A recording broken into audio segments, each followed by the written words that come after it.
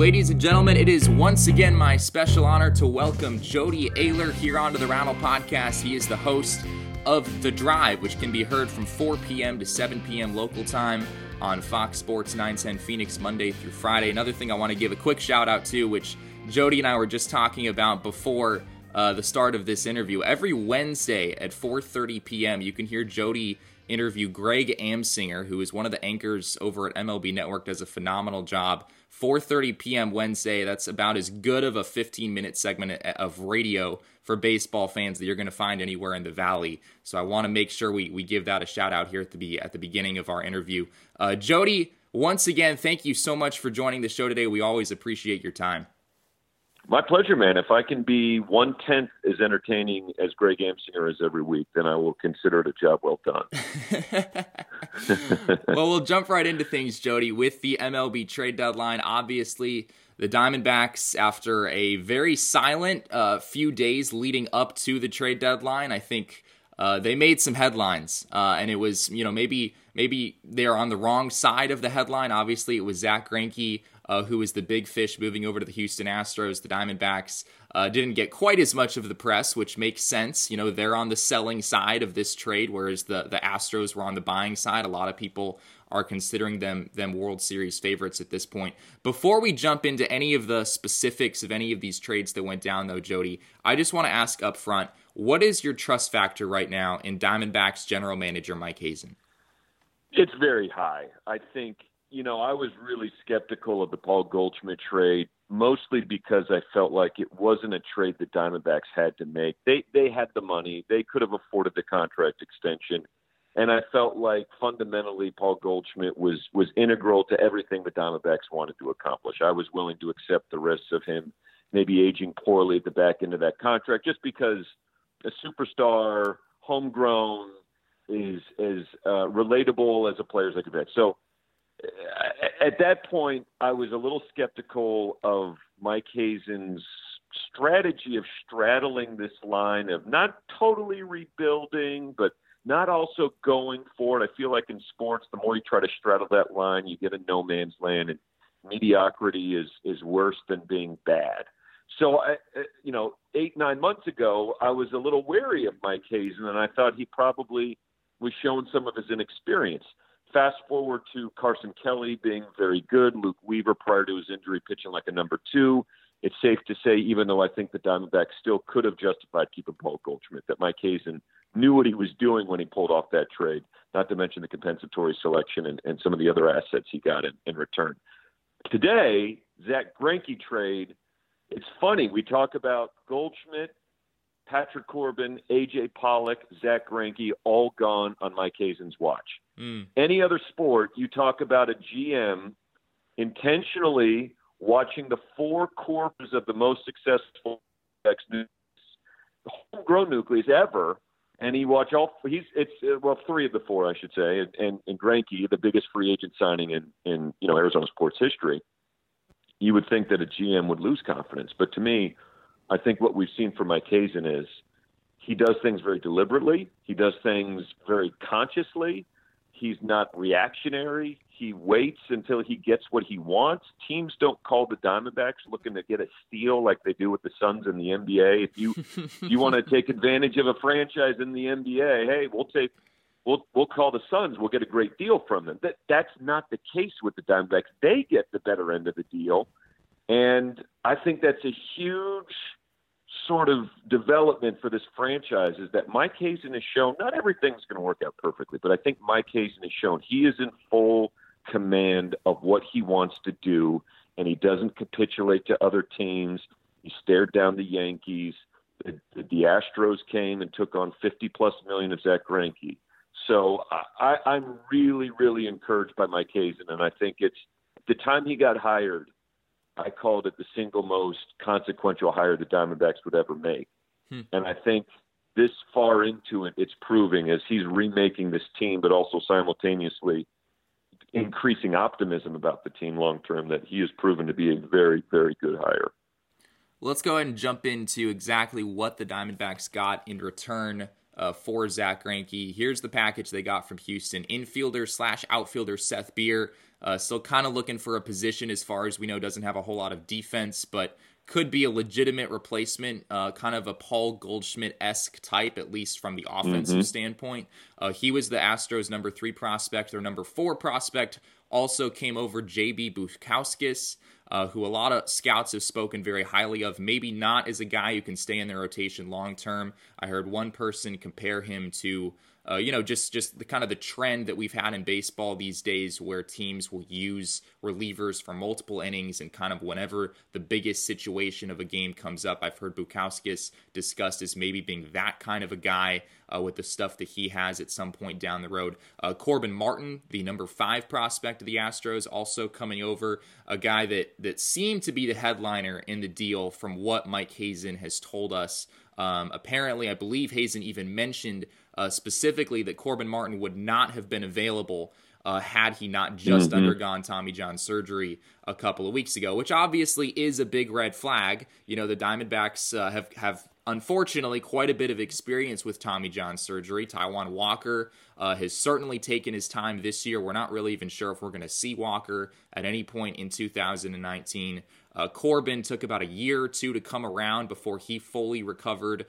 Daniel Hudson, obviously, there's a storied history there. The Diamondbacks have experience with Tommy John surgery, and it's not all good, but Corbin Martin absolutely still a big prospect coming over. I've heard anywhere from a number 2 starter to a number 4 starter outlook on the future of his career. And then the last guy, Joshua Rojas, who I think, Jody, may be the most interesting piece in this deal, because Rojas, I mean, you look at these numbers in the minor leagues, he was hitting well over 300, 20 home runs, 69 RBIs. He stole 32 bases. He's apparently a solid defender, can play multiple positions. He was the number 22 prospect in the Astros organization, came over to the Diamondbacks organization, where he is now unranked on their top 30 list of prospects, which, maybe that just speaks to how deep this system has gotten. But those numbers for me, Jody, are pretty exciting on Rojas. And you look at this package as a whole, and obviously there's no Whitley, there's no Kyle Tucker. The Diamondbacks didn't get one of the 2 biggest fish over in this deal from Houston, but by and large, this has gotten a pretty good reaction from analysts around the game that the Diamondbacks did pretty well in their return for Zach Greinke. I think they did too. As you mentioned, the depth of the Diamondbacks organization, this helps buoy that. They've got the ability now with just depth with young arms, and I'm sure we'll talk about the Zach Gallen trade here in a moment, but when you add Corbin Martin, now granted, as you mentioned, I mean, Corbin Martin literally still has stitches in his elbow. So right. the idea 2020 is probably off the table for Corbin Martin. We'll probably see Corbin Martin in 2021. And as you mentioned with Patrick Corbin and a lot of other pitchers, typically it's the second full year returning from Tommy John that they sort of show the ability to bounce back to their full self or even improve on it. So, I mean, conceivably, we might not see Corbin Martin in what he's capable of until 2020, late 2021, early 2022, which is insane to be talking about the year 2022, and it's like not the distant future. So I understand from a talent perspective that he's probably the headliner. J.B. Bukauskas is the guy that I am most intrigued by, because it is very clear right now, with up to 9 guys vying for the starting rotation, and I believe 8 of them have control of at least 3+ years for the Diamondbacks. Other than Robbie Ray, they're all 8 of the 9 guys are going to be around for a while. They've got massive bullpen issues, and I know a bullpen is volatile for the best teams that are spending huge sums of money on guys. But J.B. Bukauskas may be a bullpen option long-term for them. Archie Bradley, I don't know that anybody wants to put any of their faith back in Archie, but he's been pitching well a little bit down the stretch. Yohan Lopez. If you could have 2 or 3 guys out of that mix that can throw hard, throw strikes, and bring a certain attitude with them, there's a chance that Mike Hazen may be also to successfully reimagine that bullpen. I would also imagine a few of those starters we talked about as John DePlantier, now someone they view more as a bullpen arm because he's had durability concerns at every level of pitching, before he was drafted and since he was drafted. So yeah, I think I'm very curious to see how this trade specifically affects the bullpen, because to me that is the glaring weakness of this franchise short-term and long-term. I don't expect the Diamondbacks to get a star out of this. You mentioned Rojas. Obviously, there's an opportunity at second base long-term for the Diamondbacks, assuming Ketel Marte eventually becomes basically an everyday center fielder for them. Nick Ahmed, clearly with the trade of Jazz Chisholm, they feel like he's at least a guy they're capable of re-signing for a few years beyond next year.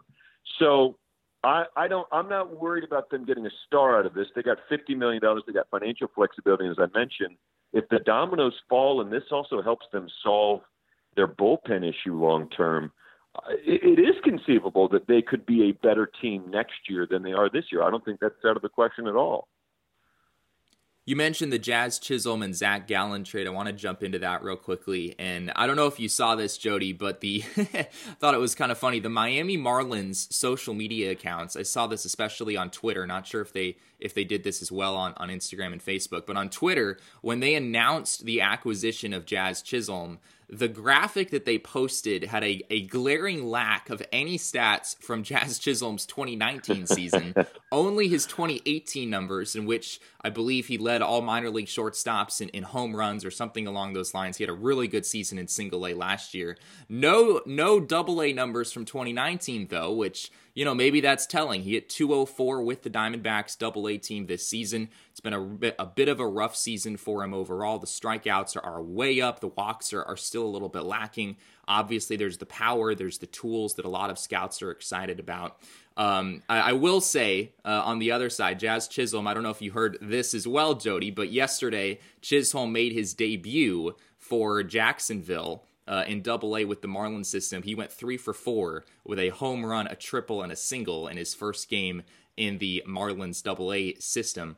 But those things aside, this trade overall, I think a lot of people thought it was fascinating. Certainly doesn't follow the template of a trade that we're used to seeing at the trade deadline, especially. This is, top 100 prospect for top 100 prospect by a lot of accounts. And Chisholm, the guy with obviously the higher ceiling here, he has received comps to Javier Baez for a reason. But he's also really struggled to hit for average this season. And as I mentioned, the strikeouts are way up. On the other side of things, the Diamondbacks get a starter in Zach Gallen, who's controllable for, I believe, 6 years, including this one. And he's 23 years old. He's got a sub-3 ERA in 7 starts so far at the major league level. Jody, this is a fascinating trade. And when it went down, I was confused. Chisholm was the Diamondbacks' number 1 guy. Zach Gallen was not really touted as having a high ceiling, but he's also already a major leaguer and already performing really well. Jody, what do you make of this? Yeah, you mentioned it. I think for people like you and me and the people listening to this podcast that are just baseball diehards, this was, I think, an even more interesting trade than the Zach Greinke trade. The Zach Greinke trade was more shocking, but this was as interesting of a trade that we're going to see Mike Hazen make. First of all, good for Jazz Chisholm. I'm glad he went out, and I hope he regains his lost prospect status. It's crazy how quickly things change in professional sports. A year ago, the idea of the Diamondbacks trading a talent like Jazz Chisholm in a farm system that was relatively barren of high-end talent would have seemed sacrilegious. Like, wow, what is Mike Hazen's apparently been abducted by Dave Stewart, and now suddenly Dave Stewart's rerunning the team. That's what we would have said a year ago. But, a little stumble in Double-A for a young kid, and suddenly he becomes expendable. The Marlins posting on social media is hilarious. When he pointed that out on Twitter, I got a chuckle out of it. And then I remembered it's the Miami Marlins. They could have literally not even announced. They could have posted nothing about the trade. They could have made up Jazz Chisholm stats, and not a single Miami Marlins fan would have cared. They don't even care enough to show up for the games. But right. I think Zach Gallen is. Listen, he's got more pressure than any other player the Diamondbacks acquired for Zach Greinke, in my opinion. He has to come in and show that he's better than Alex Young, that he's better than Taylor Clark, that he's better than John DePlantier, that he's better than some of these young arms that the Diamondbacks have, because even before this trade, I think the one area you could say there was some encouraging development over the last few months is that the Diamondbacks do have some pitching depth. Now, they don't have a lot of high-end future ace, but there's a lot of number 3s in there Luke Weaver, we're all waiting to see, and I think he's probably got the highest ceiling of any of the players, and we saw it. But Zach Gallen's got to be good. I don't want to see, a Zach Godley 2.0. I don't want to see a guy that is inconsistent and doesn't have great stuff. All the reports are that I've talked to people is that this kid's a gamer. He throws strikes. He can throw 4 different pitches for strikes. He's already got some outstanding secondary stuff. Those are all the hallmarks you want from a young pitcher. But Jazz Chisholm is the kind of lottery ticket, the kind of player that franchises like the Arizona Diamondbacks should be very, very careful in trading. That kind of talent in Major League Baseball is a $300 million talent if they come to fruition, which I know is a risk, but that's why as the Diamondbacks organization, you're willing to take those risks and keep that player because you would never be able to afford that kind of individual talent on the open market. If Jazz Chisholm comes to the big leagues and turns out to be an all-star caliber shortstop, putting up huge power, speed, and defensive numbers, man, that is – even if Zach Gallen's a reliable number 3, that's a bad trade for the Diamondbacks. So this is risky. I think the Diamondbacks obviously have a hell of a lot more information than any of us do on what they believe Jazz Chisholm's presence to be. And certainly, right, Alec Thomas, Christian Robinson, the drafting of Corbin Carroll, him falling in the draft the way he did, probably made them, embolden them a little bit that do have some high-end talent in the system that wasn't there a year ago. But it's fascinating because the way everyone talked about him, last offseason, Jesse, was like, Jazz Chisholm just is ready to make the leap. Right. And he's a potential star. And so I just found, look at we just talked about the Astros. They held on to their top prospects, Kyle Tucker and Forrest Whitley. I saw a stat that, the Astros have traded for Justin Verlander, Garrett Cole, and Zach Greinke, and they didn't trade their top 2 prospects. Right. The New York Yankees reportedly flinched on trading any of their top prospects. The Dodgers wouldn't take on, Felipe Vasquez, who's controllable, who has a reasonable contract, who's filthy from the left side, would have been a dominating 1-2 punch with Kenley Jansen. They wouldn't trade their top 2 prospects in Gavin Lux and Dustin May. So the fact that the Diamondbacks, who don't have nearly the resources that these other organizations do, felt comfortable trading a player with that kind of physical skill set is a huge risk. And I think it's going to be fascinating. I have no idea how it's going to play out. But, again, I think Zach Gallen has to be the best player that they acquired on the trade deadline, and he's got to be like Luke Weaver-esque for the Diamondbacks, continue that, 7-start sample size for the Marlins. He's got to continue that with the Diamondbacks.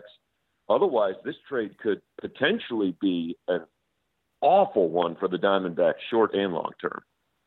Jody, you mentioned when you were talking about the Goldschmidt trade near the beginning of our interview that the Diamondbacks were in this bizarre position where they were in the middle and they wanted to stay there, right? Like they were embracing that mediocrity of being in the middle, not really going for it, but not selling for, 2, 3, 4 years down the road.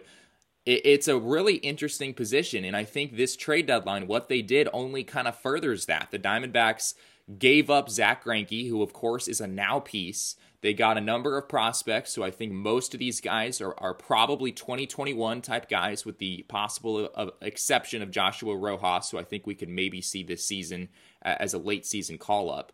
But the deal for Zach Gallen, he's, more of a now guy than a later guy. So, you gave up Greinke for guys, who will be ready a couple years down the road, but then you gave up Chisholm, who's a guy who would be ready in a couple years, for Gallen, who's ready now. It's a bizarre situation and strategy that Mike Hazen is rolling with right now. Do you think this can work, Jody? Like, we've seen teams like the Astros, the Cubs, it seems like a lot of the teams who are really making waves in baseball right now, they had to hit rock bottom before they were able to get back up and become a premier franchise again. The Diamondbacks are kind of trying the cheap method of never really selling completely, never really hitting rock bottom, but trying to build a contender out of this anyway. Do you think this can work? I do think it can work. We talked about this earlier. Greg Amsinger, who joins me every Wednesday, he has coined it a competitive rebuild, which I think is the perfect way to describe what the Diamondbacks are doing. They are rebuilding, but they're not doing it in a traditional sense. What I see across the baseball landscape is you mentioned those teams at the top that had to bottom out before they came back up, but there's also teams like the Atlanta Braves who were bad, but what they all share in common is that they have a depth of talent. It doesn't name recognition is so far down the charts for Major League Baseball teams now. What's important? Nobody's showing up to games to watch an individual player in Major League Baseball the way they do in the NBA and NFL. And so I think what Mike Hazen is successfully embarking on so far, at least, is you have to have quality depth everywhere. It used to be, and I'm going to age myself a little bit here, you had a starting nine, right? You had your 9 guys, your 9 starters. And if you could make a trade that would improve the starting shortstop, left fielder, right fielder, you did it. You would make that move. You would sign a free agent. Now, there's probably 15 players on the roster that you basically need to consider starters, given platoons and the amount of injuries and the 10-day IL now. So it's about depth. And the Diamondbacks are trying to build that. Clearly, they've decided to build pitching depth in a variety of ways. They've accomplished that, at least on the surface, from the starting rotation. They'll figure out the bullpen. I think, obviously, the key to all of this is going to be this past draft, where they need to have nailed a handful of those players, because what's missing, and this kind of goes back to our Jazz Chisholm conversation, is they're still going to need high-end talent. They're going to still need their Ronald Acuna. They're going to need all those kind of players that can come up and eventually give them star potential, star power, even if we've never heard of them. And I think that's sort of the missing piece here for the Diamondbacks, that they're hoping that Thomas and Robinson and Carroll and Panorama and a few of these other prospects could potentially bring, but none of them have generated the buzz of those generational prospects yet. So I think it can work. I think in a market like Phoenix, it's probably necessary. I don't think anybody's got the stomach for 3 years of 100-plus losses the way they did in Houston, even if there's a potential payoff. I understand that from a business perspective, but I do think that there's clearly risk. It's just calculated risk, and I'm okay with that. Jody, last thing for you here before we let you go. Shall we say ominous maybe is the right word? Not totally sure what the right word is to describe the report that came out of the Las Vegas Review-Journal yesterday, which basically details the Diamondbacks going a heck of a lot further into the idea of moving their team to Henderson, which is, I believe they have a population of around 300,000 people, a suburb of Las Vegas itself. Should Diamondbacks fans be concerned that the Diamondbacks may not be in Arizona for too much longer, Jody? I don't think they should be concerned about it. I think what they should be concerned about is being used as leverage. I think anytime a fan base becomes sort of a pawn between owners trying to get more public financing, that nobody wins. And I think that's something that Coyotes fans have endured for years and years. And it's just not a good place to be. So I wouldn't be worried that they're going to leave.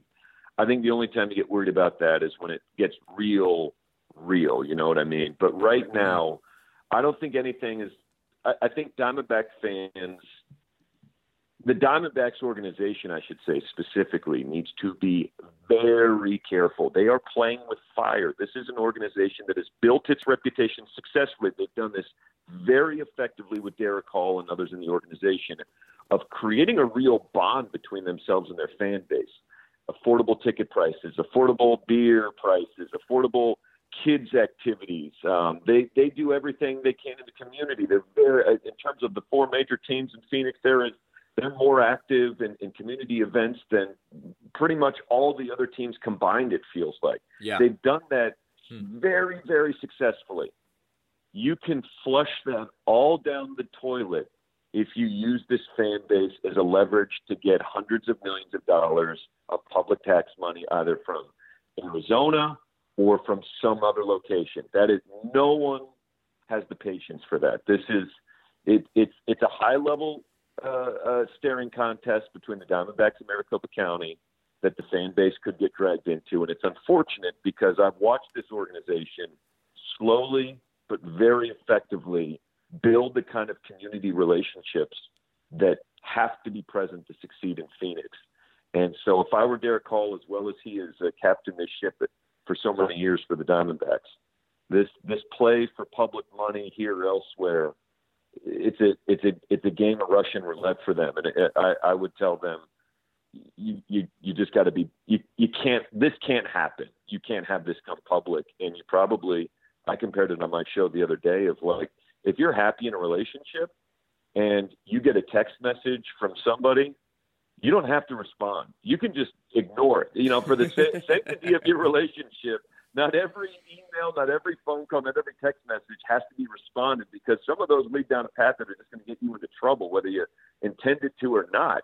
And if I were the Diamondbacks, I'd take the same approach. Right now, it's too early. Hey, Henderson, you want us, fine. Vegas, you want us. We don't want to talk to you. The fact that Derek Hall was, on record in that publication, at least engaging in some email correspondence with Henderson, should be a sign that they need to change their methods. But I wouldn't be worried about a move yet. Jody, phenomenal stuff as always. Thank you so much. I think Greg Amsinger would be very proud. If only my sideburns could reach up to his level, I appreciate it.